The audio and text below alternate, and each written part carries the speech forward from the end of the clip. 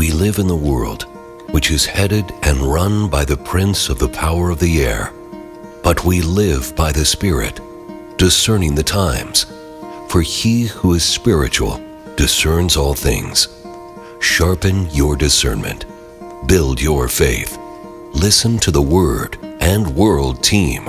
Minister the Word of God through conversational theology, piercing the darkness of this present evil age. Hello, darkness, my old friend. I've come to talk with you again, because a vision softly creeping left its seeds while I was sleeping, and the vision that was planted in my brain still remains within the sound of silence. Well, greetings. This is Hampton Keithley and Bob Brandon. We're doing Politics Friday, and we've been doing a study of Van Druenen's book. But you tell me we're going to jump off and go do something else today? we're switching, Hampton. It's like us on the golf course. If you're hitting, then we just go straight down the course. But if I'm hitting, we take lots of detours. Oh, okay.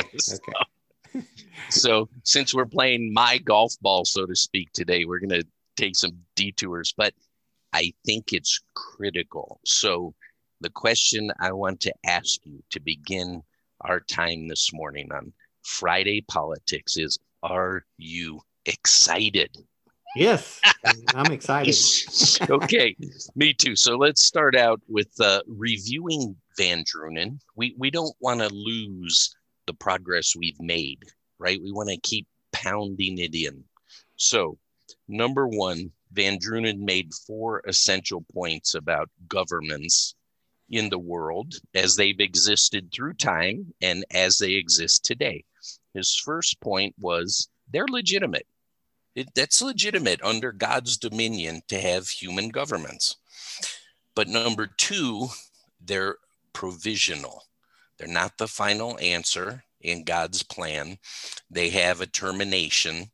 So they're provisional, for in the meantime, till the ultimate kingdom gets here. Number 3, they are common, which means they apply to all people who's ever under their dominion, and the rules apply the same to everybody. Number 4, they're accountable.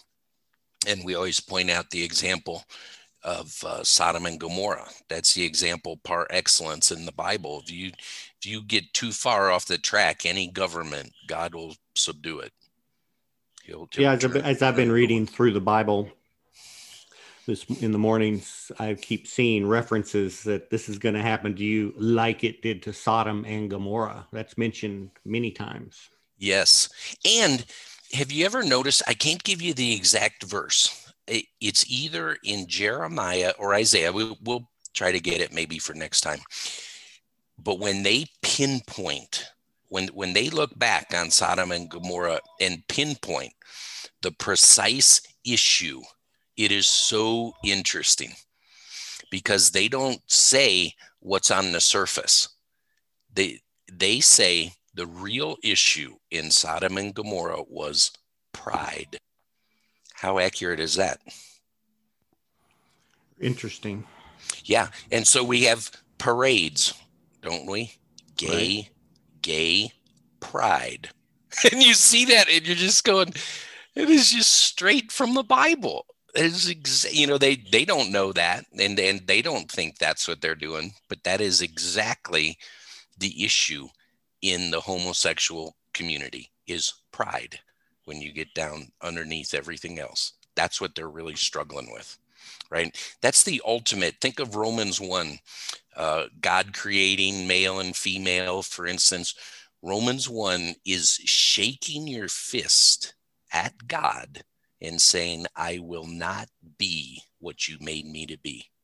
It's the ultimate in that. So number 2 from Van Druenen. So number 1 was we saw his 4 criteria about governments. Number two, which was so good on his part, to ground everything in the Noahic covenant. Oh, it was so good. And so what the takeaway from that's Genesis 9, 1-6 or so, that whole context there.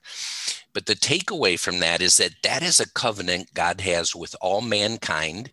So it's universal, and it's laying out family enterprises, business enterprises, and legal enterprises. And those are the essence of government, right? So when you apply that to our modern time, how should a Christian think through the current political events? Well, think through them like this. Whatever in politics supports the family, support that. Whatever in politics supports business, support that. Whatever in politics supports a good legal system, support that. Right? Pretty simple. And all governments do that. It's always been so interesting to me, Hampton, having grown up as an atheist, how often people are doing exactly what God planned for them to do, whether they know it or not, whether they're thinking biblically, they are by nature doing what God created a human being to do. It's fun to observe it that way. Right. So then we talked about, again, from Van Drunen, point number 3, that the best way to run a government is through natural law. And we laid out an analogy, right, of like Tesla seeing the electromagnetic world as the ether. And you can't see it, you can't feel it, but it is exactly there. And that's why his experiments were working exactly as he designed them to work. And people have not really, outside of Eric Dollard, be able to recreate his stuff because they don't see the ether the way he saw it. So it is with the natural law. The natural law is the moral fabric of God's creation. It's really there, though you can't see it, and it really works. When you tap into it, it provides positive results. And so then we discuss, well, how do you tap into it? What is the access point of the natural law, since it imbues our entire creation and you access it through wisdom? Okay. So those are the essential points we've covered. And the last one was number 5. So what now? Okay, we got all that stuff down. Now what do you do? Now you realize that's a big answer, but part of the answer is that we are sojourners and aliens at this time in history. And we have been since Genesis chapter 3. Mankind has been sojourners and aliens. You see no greater example of that than the life of Abraham. The guy basically wandered around. Right. All over the promised land for a century. So, yeah. Right. He's the prototype of that. But then we look specifically, you remember looking specifically at an example of Judah, the kingdom of Judah being taken captive to Babylon, and Jeremiah writing the refugees a letter in Jeremiah 29 saying, this is how you ought to do it now that you're refugees away from the promised land. Basically, you guys are sojourners and aliens, so participate in the culture, right? Have families, have children, support the things that support Babylon, the healthy things, right? And so on. So it's exactly like a letter written to us today, how to exist in the United States. But it's hard to always keep that in the forefront of your mind, because the United States has been, in many ways, such a success that it's easy to think, boy, we're here. I've got 2 refrigerators, 3 cars. I get up and, but it's not the case. We're sojourners and aliens, and this whole thing is going to follow what I refer to often. You've heard me already a couple times referred to Plan A. We're going to lay that out at some point in the future. We'll lay out Plan A in explicit detail. But so that was Van Drunen. That's where we've been. Okay. So here's where we're going. We're jumping off. Where are we headed? Well, imagine we're on a train and we're jumping off onto a different train, and this is where we're headed. I want to raise this question. I want us to have a full, mature Christian worldview of what it means to be a human being. Think of how, our other podcast where we discuss worldview, and basically now through the lens of Truman is tracing for us how sexual identity has become so critical in modern politics, and Truman's laying out how we got there. Well, I want us to know exactly what a human being is, because it applies directly to politics. You've heard me say before how I think the Bible is actually the most political book I've ever read. Right. And a lot of people, when they first hear that, that just bounces off. They don't have a category for that. They don't understand what I'm saying. It really is. So I want to dive back into that so that we can catch up, in a sense, to Van Drunen. But I want to lay some groundwork for what a human being really is, because it applies directly to our subject of Friday politics. So in order to do that, I can never escape my own hard wiring, right? I'm always a teacher. I know that frustrates people, but teaching and coaching for me are the same thing. So whenever I think about a subject, I usually think about how to communicate that subject, not just talk about it, but how to impart that, right? How to coach it to somebody. So when I think of the question, well, what really is a human being? My brain first goes to, well, I need a good systematic theologian to teach me that. I mean, you always need the groundwork of the text. That's God's written word. That's the basis for everything. But if you had a really good systematic theologian, like I think an acquaintance of yours, but a good friend of mine over time, right? Charles Ryrie. Right. Systematic theology. Systematic theology. I mean, that was him. And I can't tell you how many funny conversations we had, over lunches, because I'm not a systematic theologian.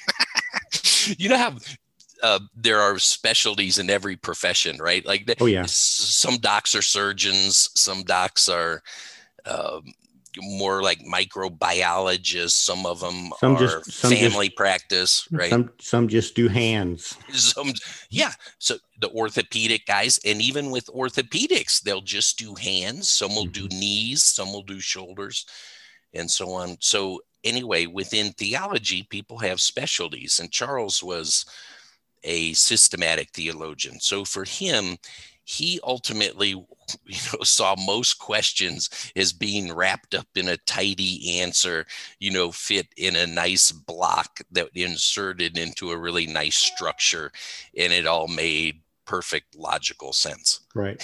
And here I am hitting my golf ball everywhere.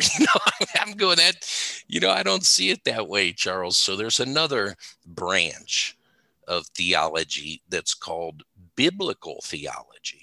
Right.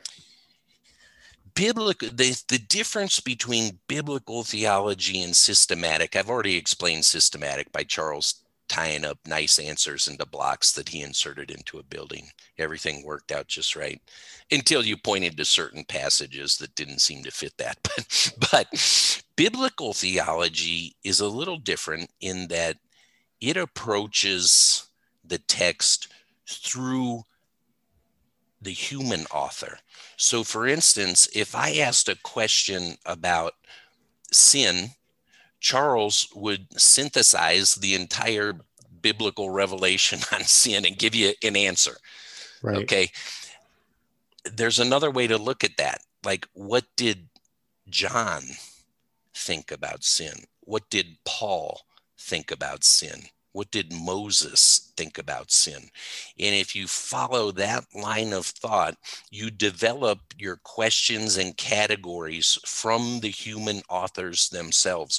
Like when Kathy and I first got married, it used to frustrate her, amongst 1,000 other things, but it would frustrate her to no end when she'd ask, a passage or something, and I'd say, that sounds like John.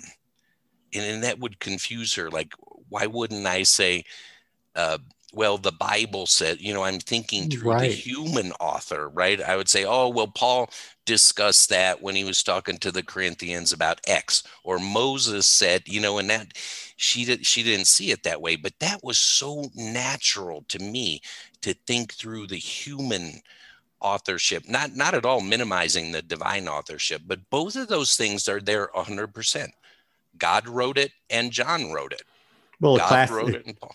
A classic example would be, what does Paul say about justification, and what does James say about justification? Yes. And see, Charles would just instantly synthesize that. Right. And I would be more like, well, let me just hear from James for a little bit. I want to get him down before I put the whole thing together. So today, to answer the question, what exactly is a human being? I'm not going to pick up the tool of systematic theology, not because that's a bad tool. It's a great tool. It's just not the one I gravitate to the most. I gravitate towards biblical theology. And so I pick up a guy, one of my favorites. I got to tell you this little side story because it makes this so fun. I don't think this guy's all that popular, and I think he's basically unsurpassed in that field. And Eugene Merrill. Oh, yeah.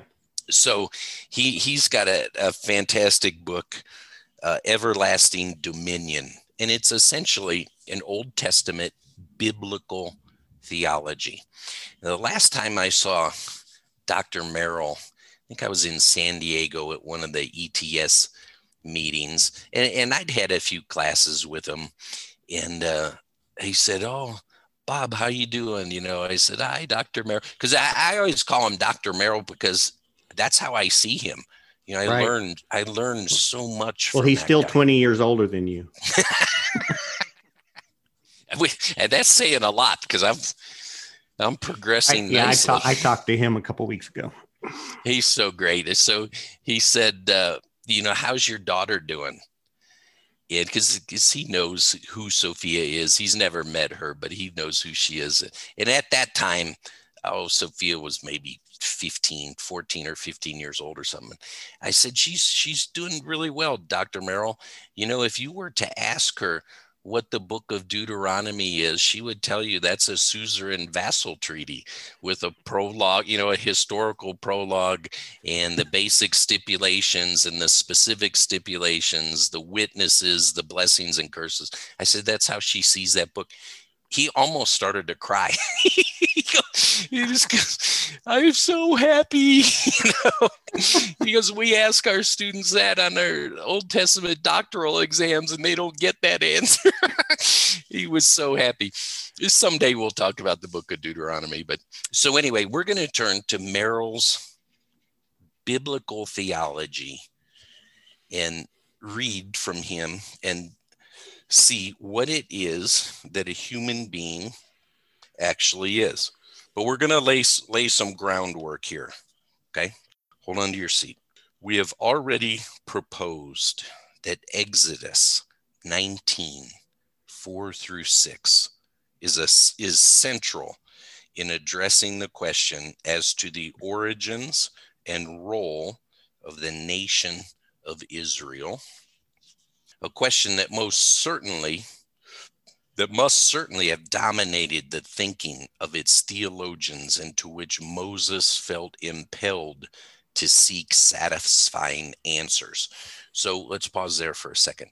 It might seem a little strange if we're going to talk about exactly whom a human being is to start in Exodus chapter 19, verse 4-6. But as you know, Hampton, I've discussed the joy it is to me on the podcast to communicate through what I call theological conversation. It's so much more fun for me than a class. It's so much more fun for me than a textbook. It's the value of talking through these things is so fun for me. And when you have conversational theology, you start in different places. Right. So when I read Merrill there and he referred to Exodus 19, 4-6, I wonder how many of our listeners have that passage in their mind, because you should. That's not some strange, obscure quote. That is central to a lot of theology in the Old Testament, of course, applies brilliantly to the New Testament. So I'm going to read this, but I'm going to read it with the caveat that I don't want to have to read this to people more than once. So now I'm getting back to coaching. And that's so, so, for instance, I used to say, with speaking to pastoral groups, I'd say, if somebody asks you a question and you don't know, just say you don't know. That's okay. But don't say that more than once to the same question. Yes. After they ask you, then you go to say, I don't know, but then you go find out the answer. So here's Exodus 19. We'll read it once, because after that, people need to know it.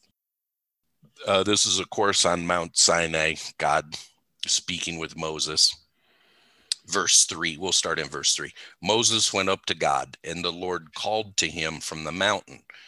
Thus you shall tell the house of Jacob and declare to the people of Israel, you yourselves have seen what I did to Egypt, and how I lifted you on eagle's wings and brought you to myself. And now, if you are willing to listen to me and keep my covenant, then you will be my special possession out of all the nations, for all the earth is mine. And you will be to me a kingdom of priests and a holy nation. These are the words that you will speak to the Israelites. So critical, God giving his very purpose for birthing Israel out of Abraham and then calling them out of Egypt, right? The nation of Israel's job description was to be a kingdom of priests to reach the entire earth with God's message. That was their very purpose. Now imagine that your name isn't Hampton, but it's Itzhak. Okay. Imagine you're not living in the year 2021. You're living in, well, when was the Exodus? Like 1450 or so, sometime around there, BC. And you've just come through the Red Sea and you're sitting there with your family. And Moses had come down with the mountain and said those verses. Here's God's plan for us. Right. Imagine your dinner conversation. Like, who are we anyway? Imagine the questions that would come up. Let me read Merrill because it's so important. Israel's role would be worked out in the framework of a covenant, the introduction to which makes clear that though Israel was but one nation among many, it was the special object of God's concern, his treasured possession. Then, from all the choices available to him, the Lord sanctified Israel to himself and charged it with the privileged responsibility of mediating his gracious plan of salvation to the whole world. This stunning revelation would certainly have led thoughtful persons. See, Hampton, I'm saying you were thoughtful. I'm saying you were the thoughtful Itzhak back then. And what set of circumstances led to God's choice of Israel as his means of bringing it about? So here would be the questions. This stunning revelation would certainly have led thoughtful persons to ask how it was that the nations needed redemption and reconciliation, and what set of circumstances led to God's choice of Israel at his means of bringing it about. So for instance, let's step outside of the text for just a second and apply just a portion of that. I always, I didn't come to faith till I was an adult. I was 21 years old and raised as an atheist. And subsequently, in classes at seminary and so on, and people talk about the gospel and being saved and so on. let me tell you, you say that to an atheist, they don't know what you're talking about, right? Are you saved? They don't know what they need to be. They don't have no idea, right? No idea what that even would relate to. What do I need to be saved from? Yeah. And very few Christians answer that question well. If I were to say at that time, saved from what? I think a lot of them would say saved from your sin, I think, but I would say, well, what do you mean my sin? Right? All of a sudden things start getting much deeper than we typically ask. So here's God saying to Isaac, coming out of Egypt and sitting there on the plains of Moab or so around Mount Sinai, and Moses comes down and, hey, we're going to be a kingdom of priests to all the other nations. Okay, like who? Priests of who? Who is God actually? And who are we? And why did you choose us, right? All those kinds of questions. They're just critical to think through. It's critical to see the text that way. Let me read on with Merrill. Moses, therefore, needed to provide a brief history of the world. Isn't that what you're reading when you pick up Genesis? You start in chapter 1, verse 1. You are reading Moses's account, inspired by God, of the history of the world. So one adequate, at least, a history, adequate at least to trace the origins of the nations within Israel's purview. Of special importance would be the discovery of Israel's roots and how they intertwined around those of all the other peoples. Are you starting to pick up how political the Bible really is? Yeah. Yeah. So, but for Israel to know these things without knowing why they in particular existed would leave the story incomplete. The more fundamental question, therefore, was the question of ultimate beginnings. Who is God? What has he done? How and why did the nations originate? And what was the cause of the moral and spiritual crises that testified to their alienation from God that only he could redress? So back to the gospel.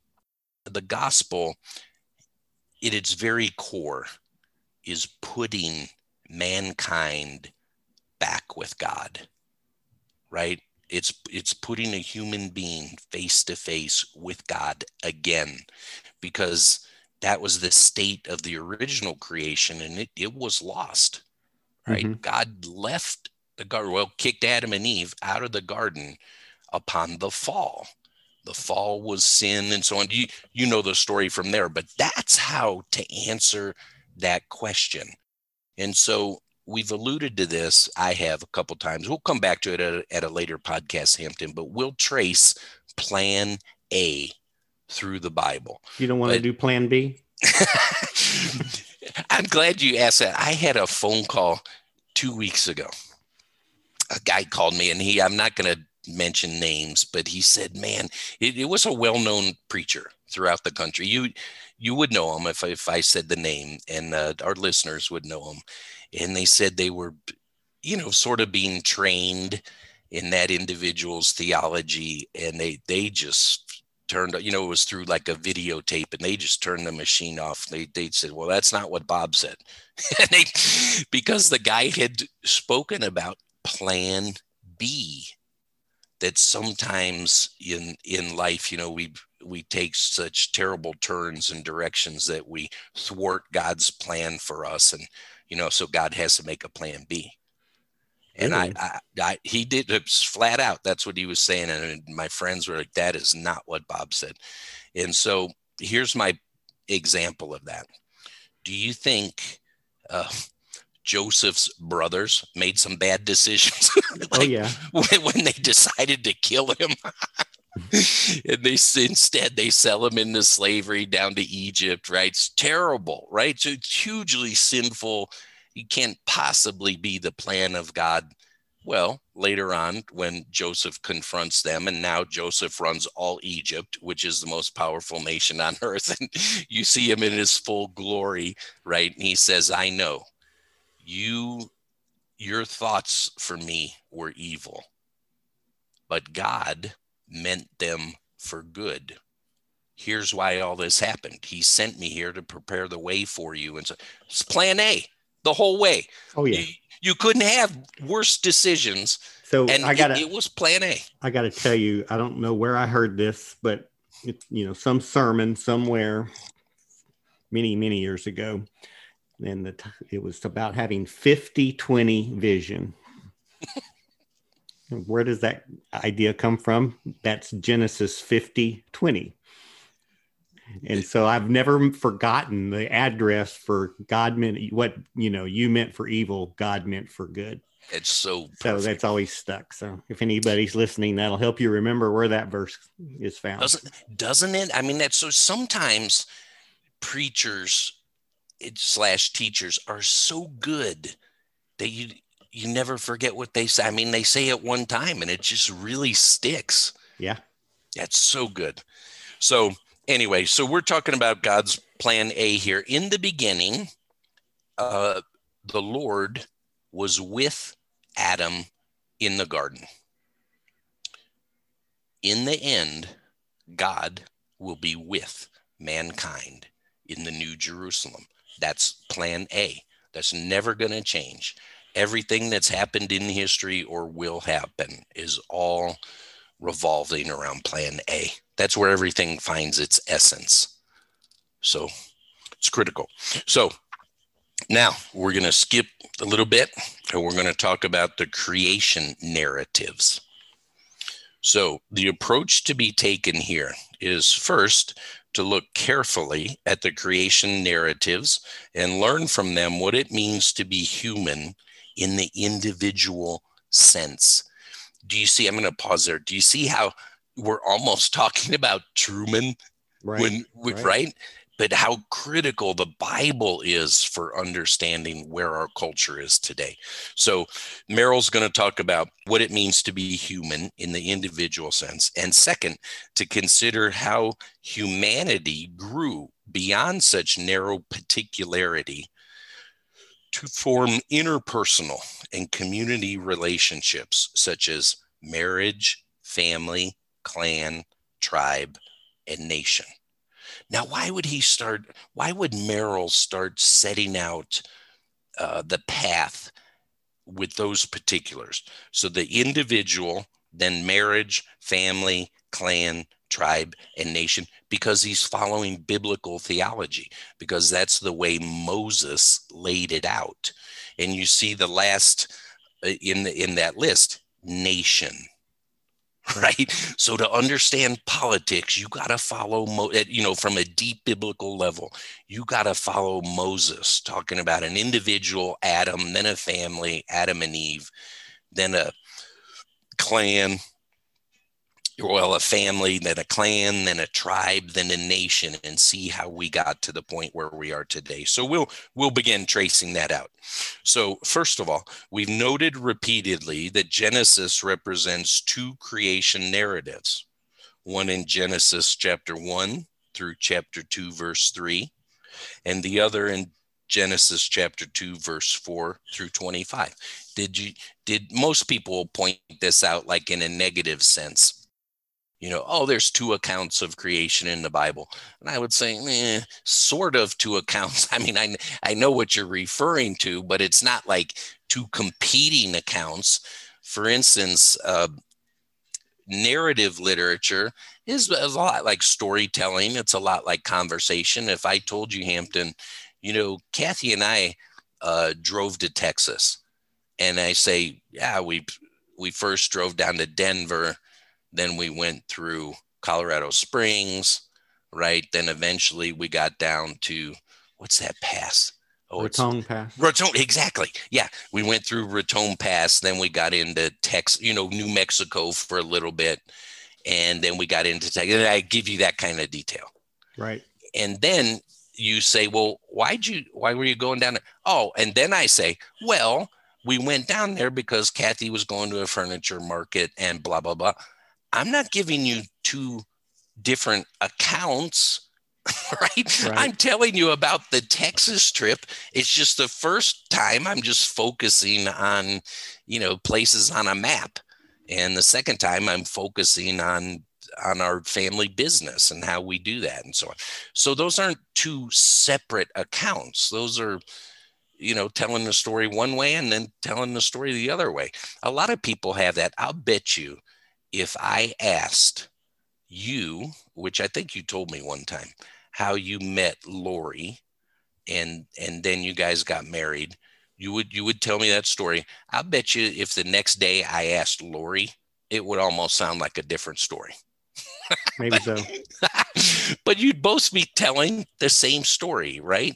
Essentially, they're not contradicting. They have different emphases and things like that. So the Genesis account in Genesis 1 and 2, it's the same account of creation. There's different emphases in each. So that's what he's going to explain. The former, that's the first chapter of Genesis, essentially, is sometimes described as the cosmocentric account because of its all-embracing view of the origins of all things in heaven and earth.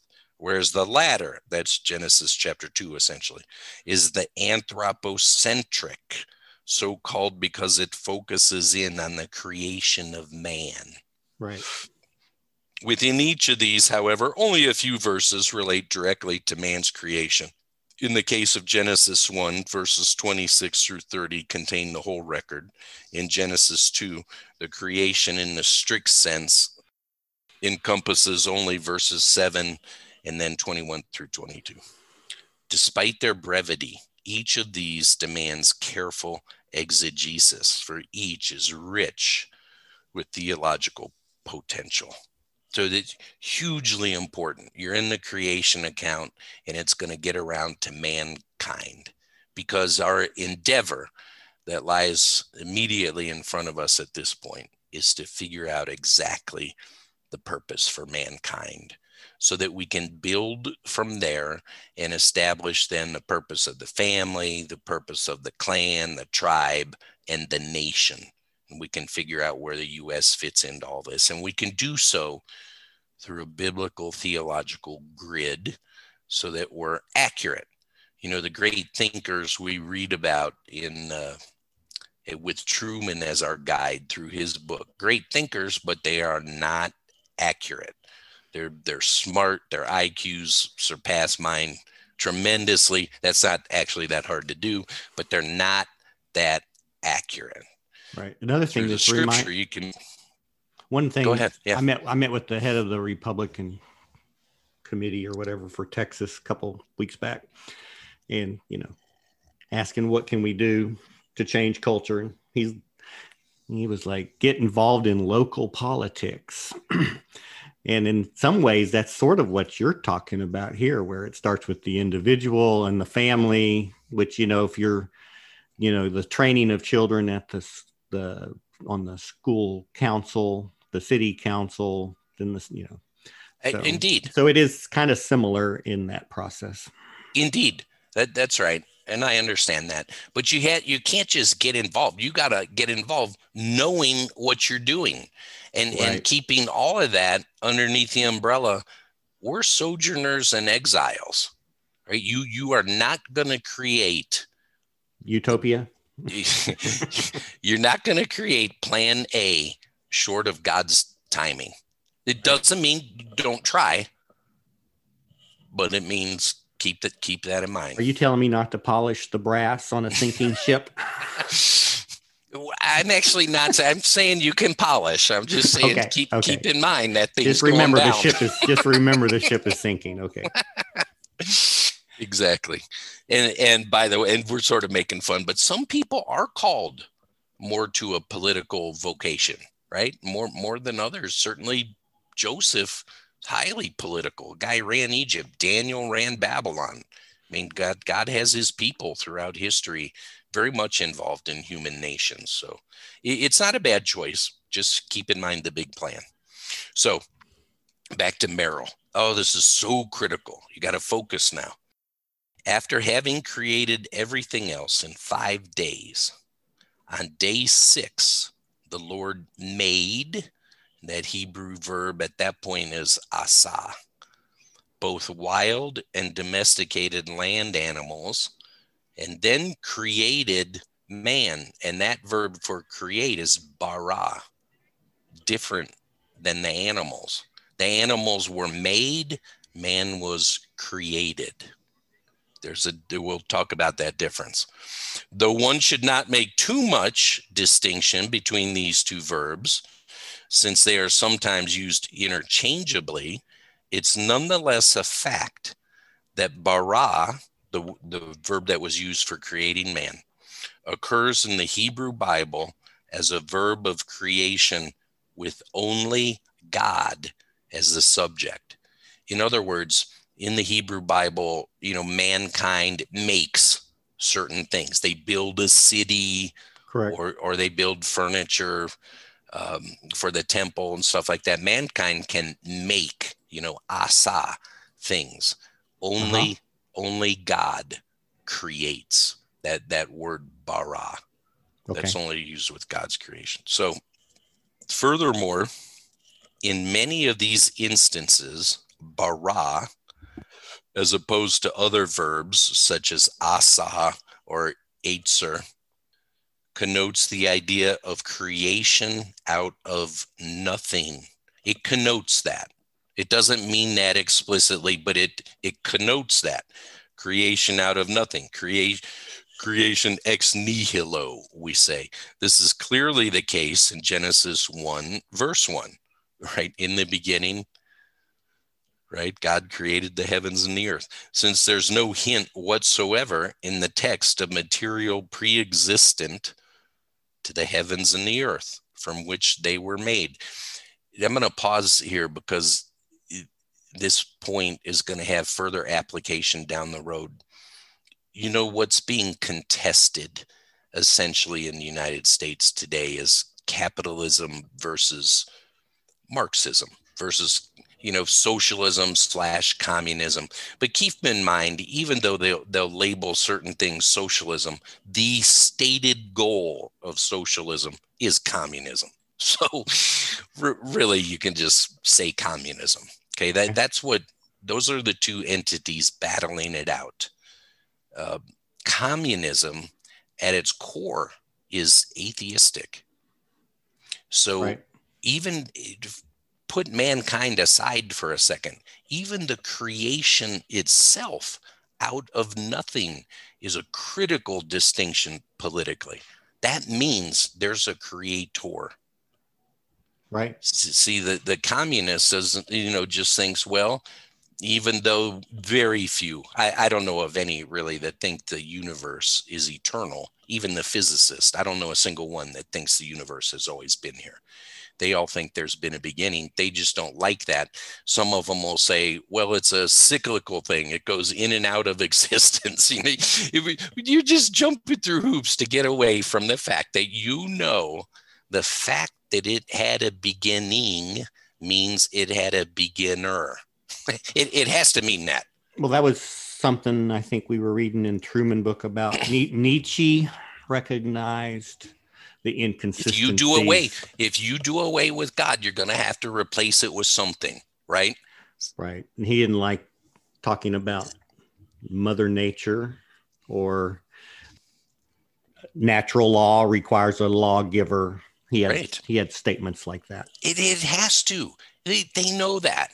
They know, they might just not talk about it sometimes, but now and then, they have to mention it. But because it's compelling in the direction of biblical theology, and they don't want that. They don't want a creator. They don't want, really what they don't want is the authority that's associated with that, right? They don't want to answer to anyone. Yeah, I don't remember that guy's name. He was an atheist scientist, but he recognized all of this, and he says, but we just could not allow a divine foot in the door. Right. Because it gets so compelling so quickly.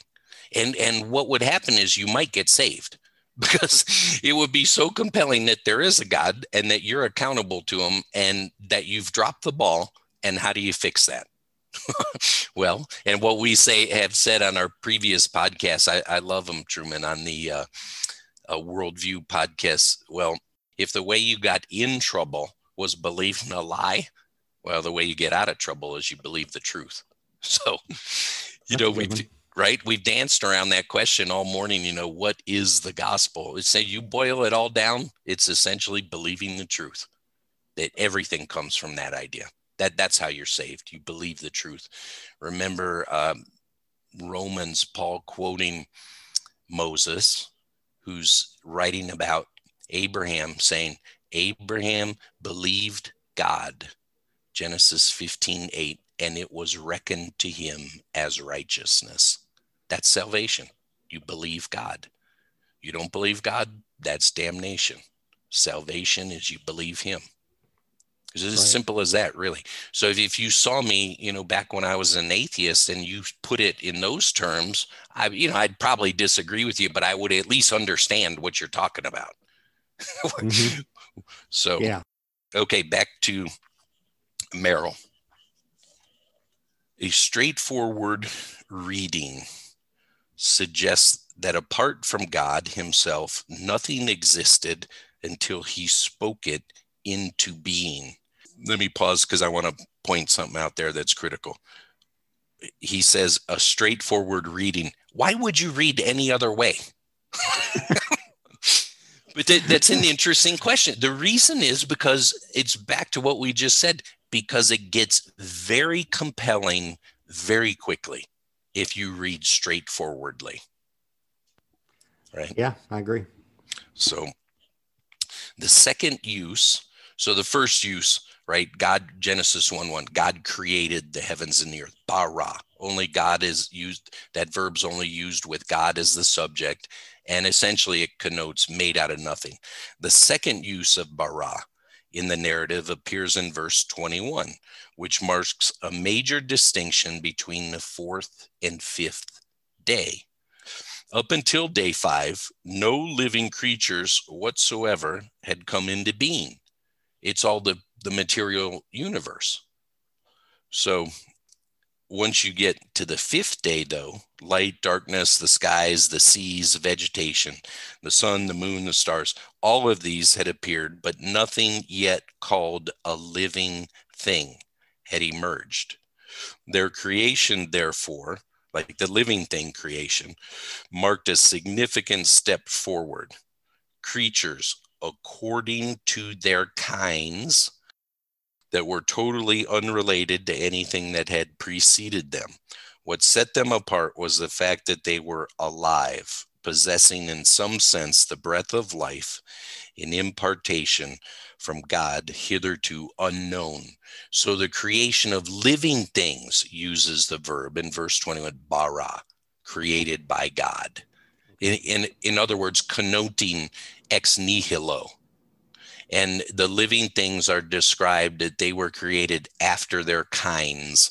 In other words, the word min is used there, the Hebrew preposition. So bara min has actually become a biological term in science today. Christian scientists have said, we need to use this term bara min to describe, to combat what you guys are erroneously saying, that things were created right on their own, no creator. They evolved and they spread out into all the different life forms that you see. And the Christian biologists are going, no, things are created after their kinds. They're bara mins. So for instance, God could have made the original dog and you could have dog species from that, but you're not going to get a giraffe from a dog. Right? Things stay within their categories. In other words, that's what the term bara min today means in the science world. And you can see there that, again, the reason Genesis is not read straightforwardly is because it very straightforwardly rules out evolution if you just read it. Yeah. Right? Yeah. I mean, clearly. He's making things ex nihilo. He doesn't say he evolved a camel or a donkey. He's saying he's created the living things after their kinds.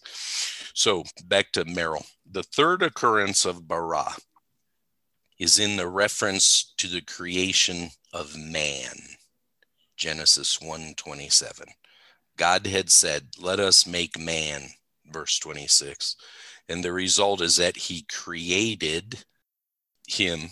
That is the bara word. He created. The making is generic. The creating is specific. When he says, let us make man, that's asa. But when he says, so he created man, that's bara. So making is general, creating is specific.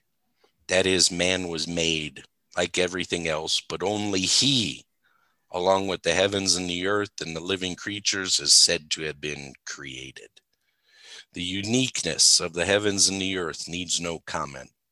As for the living creatures, their distinction from all that preceded them lay in their possessing the breath of life.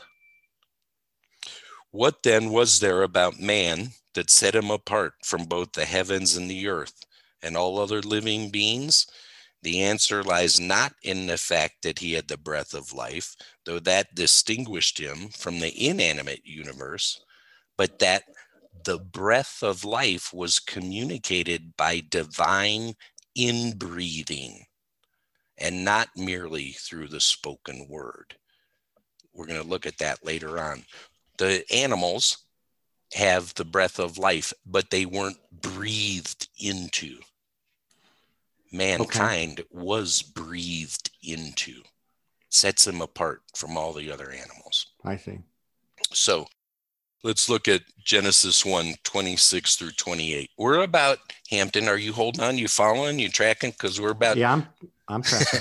I know you are. We're about 3/4 of the way through, but we're going to get to something so critical. It's you might wonder about what I'm saying, but my authority is Eugene Merrill. Okay, so we're going to read the biblical text, Genesis chapter 1, verse 26 through 28. So after God created the animals, verse 26, then God said, let us make humankind in our image, after our likeness, so that they may rule over the fish of the sea and the birds of the air, over the cattle, over all the earth, and over all the creatures that move on the earth. God created humankind in his own image. In the image of God, he created them. Male and female, he created them. God blessed them and said to them, be fruitful and multiply, fill the earth and subdue it.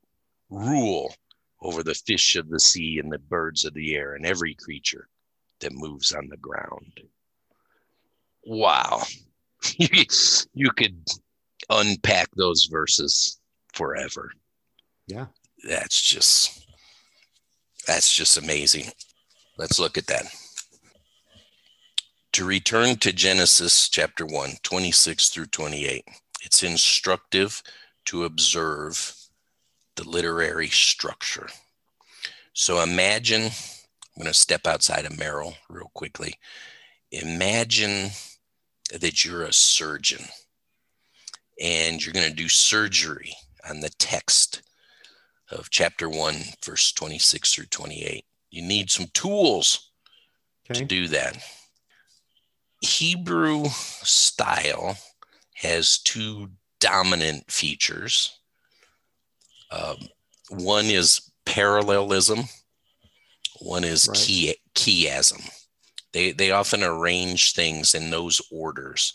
Even when they're writing narrative, even when they're telling a story, they're often using chiasm and parallelism to do that. So look at chapter 1, verse 26, the first line. So line A, God's description of man's nature. Line B, same verse, God's description of man's purpose. Next line, God's creation of man. God's commission to make. You see how parallel that is, 26 and 20, basically saying the same thing. Now, Hebrew style isn't childish. They don't repeat things because they feel, Moses isn't repeating this because he feels like he's talking to a child, and unless he repeats it twice, Right. you're not going to get it. So repetition has nothing to do with, getting it through to a stupid listener. Repetition is like fulfillment. It's like blowing up a balloon. It's like, here's the balloon with air in it. Right. Right. So emphasis. It's emphasis. It's emphasis, except that it happens so often. It's like putting an exclamation point at the end of every sentence that you write. So I don't know if emphasis is the right thing. Emphasis is only tangential to the idea.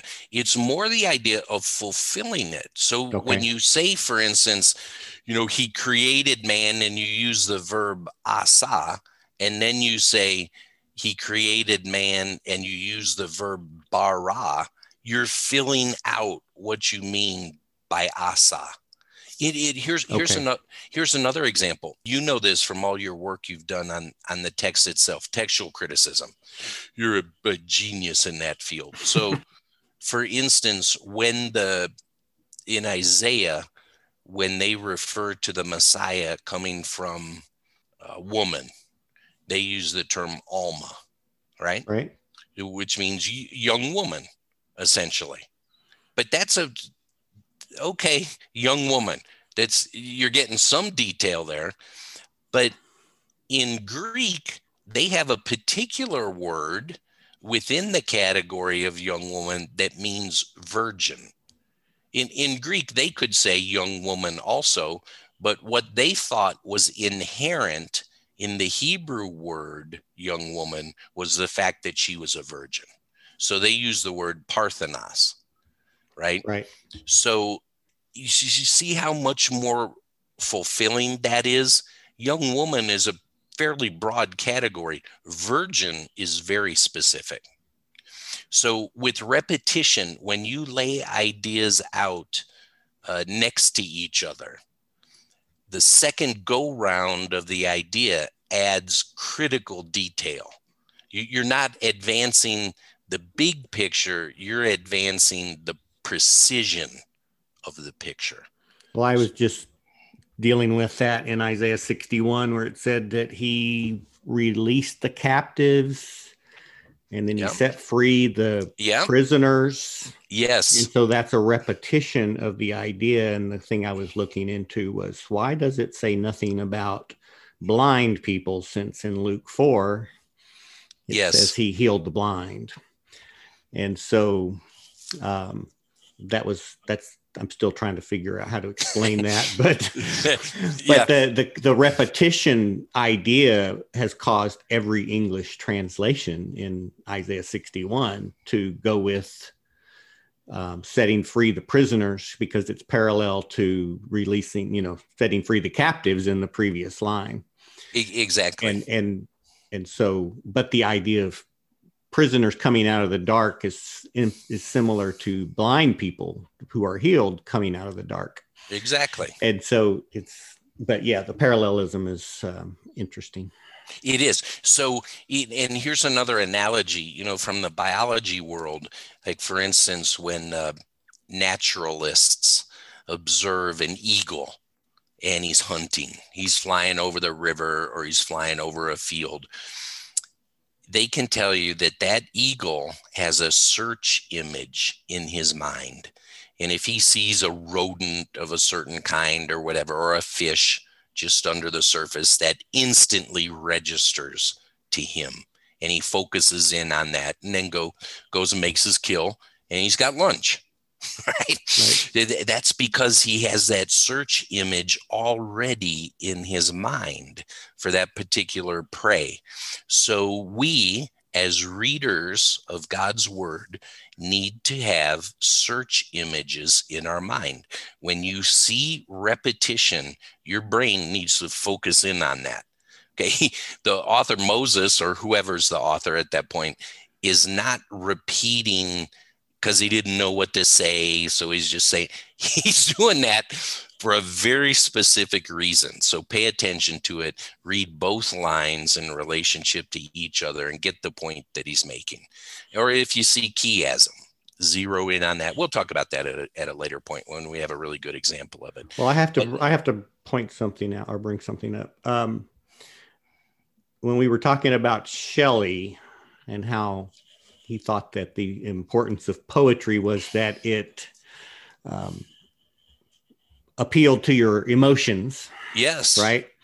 And then you brought up the idea that mentioned that that's true of like Isaiah or you know, all the poetry in the Bible.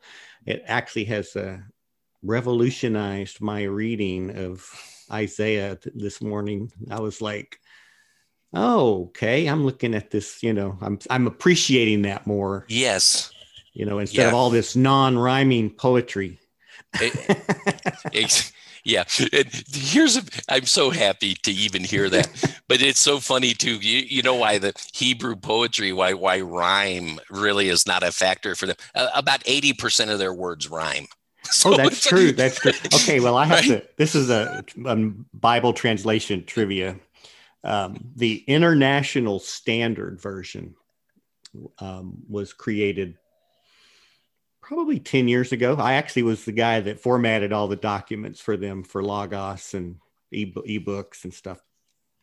But they actually made their poetry in the Bible rhyme. So if you're reading the Psalms and the Proverbs, they all rhyme in English. So that was a little bit different. Yeah, I don't understand the wisdom of that, but you know, it's just learn Hebrew and then read it that way.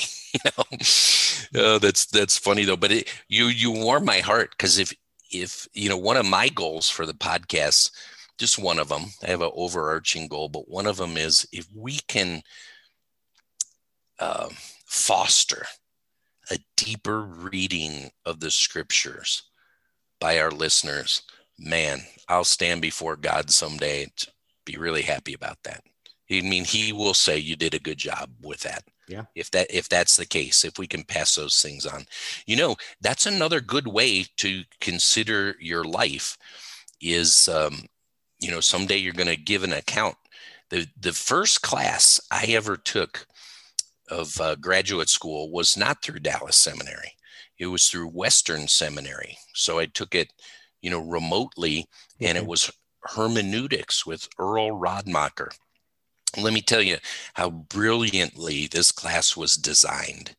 So you would get the videotapes of it. Basically, they would just tape, you know, his lectures of the hermeneutics class and send them to you. So you'd get it through videotape, but here's how they graded you. You had to find at least 5 other people and teach them the class. Oh, really? And they sent those people who, you weren't limited to 5, but it had to be at least 5. They sent those people a final exam, and whatever they got was your grade. Boy, I have never forgotten that lesson. That just taught me so much. You know, forget the class of hermeneutics, which was so valuable in and of itself, but how to live life. You know, that, for instance, I'm certain that when I stand before the Lord, the first question he's going to ask me is, let me see Kathy. Let me see Sophia. And that's going to be my grade. How they did is going to be my grade. I mean, it's when you start looking at life that way, it's so compelling. It is. So in fact, what do you think? Should we close it here? Because I've got some really good stuff we're going to get into, but it's so good. I don't want to make it just the appendix to today. Yeah, I think we've probably been going long enough. Okay. So let's do. It's going to be so exciting next weekend. You're going to have to maintain your excitement that you had today all the way through next week. It's going to be so cool. Okay. Well, I'm excited about doing Truman on Thursday. Yeah, me too. Okay. Well, I'll talk to you next time.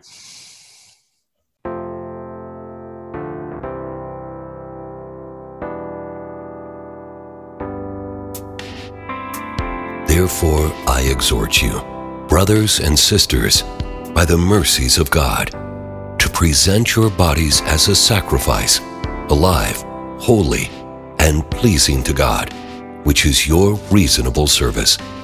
Do not be conformed to this present world, but be transformed by the renewing of your mind, so that you may test and approve what is the will of God, what is good and well-pleasing and perfect.